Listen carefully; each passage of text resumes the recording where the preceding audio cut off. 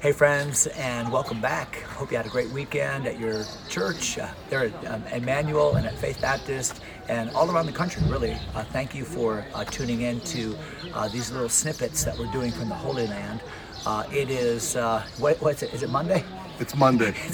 Yeah. The days run together, but Age does that. It is age, but I'm so glad that I have my Yoda in life. Monday it is, but here we are Monday morning, and it is an absolutely stunning day today. I mean, the weather is perfect, the sun is shining, and we are in Israel, honestly, almost by ourselves.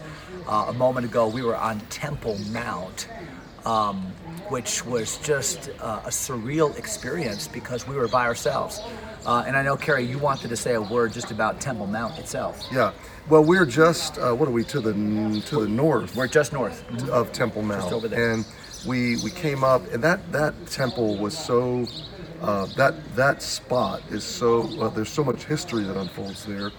But I was considering the fact that all throughout history, really redemptive history is what was going through my mind, that God has communicated to mankind, I'm real, I'm personable, I want to know you, I want to be with you, I want to dwell among you, but we're separated because of your sin, because of guilt. I can tabernacle among you, but we have to be separated. And the way we relate is on the basis of mercy that will be expressed through sacrifice, through blood sacrifice. Yeah. And we walked past the eastern gate, which is where Jesus entered, the triumphal entry. And that's also called the mercy gate. Yes. Which all throughout Scripture, Kurt, is the theme of mercy, that we don't relate to God on the basis of his laws.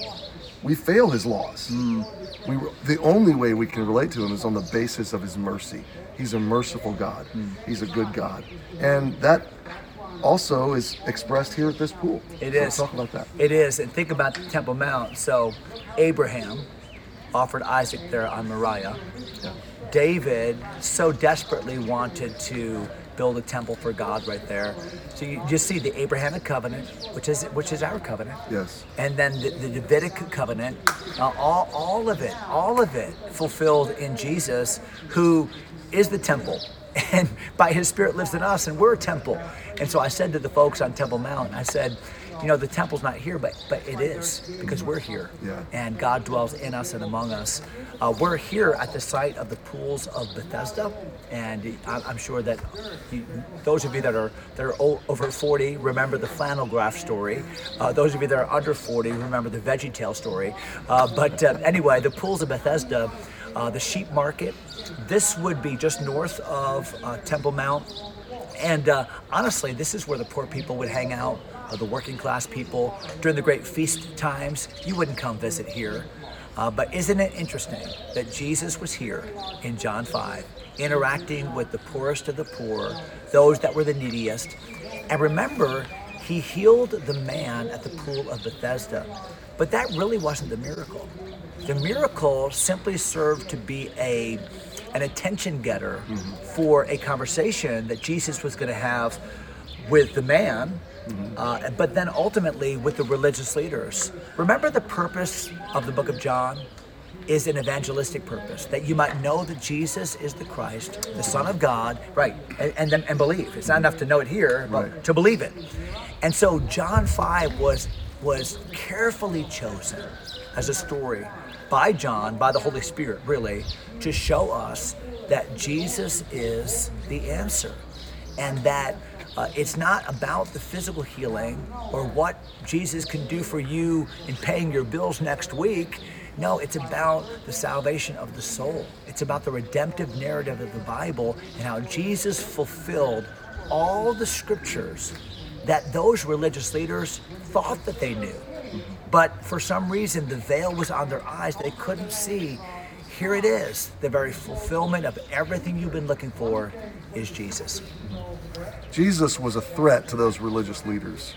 And he came in with grace and mercy as an expression of the heart and the goodness of God. And he touched that man and healed him said, take up your bed and walk. And the only thing the religious leaders could think was, he's breaking the law. That's right. The He's Sabbath carrying day. his bed.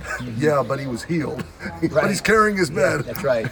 And they were so obsessed over the law, the legal, the breaking of the law. They didn't see a person. Yes. They didn't see a miracle.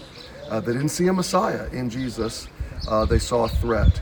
And I'm reminded, Kurt, how often I've played the part of the Pharisee or the religious leader, where Jesus was a threat to me, a threat to my plans or a threat to my agenda, and I wanted to simply leverage him into my script instead of really me being the lame man who, with total inability, just does what Jesus tells me to do. Yeah.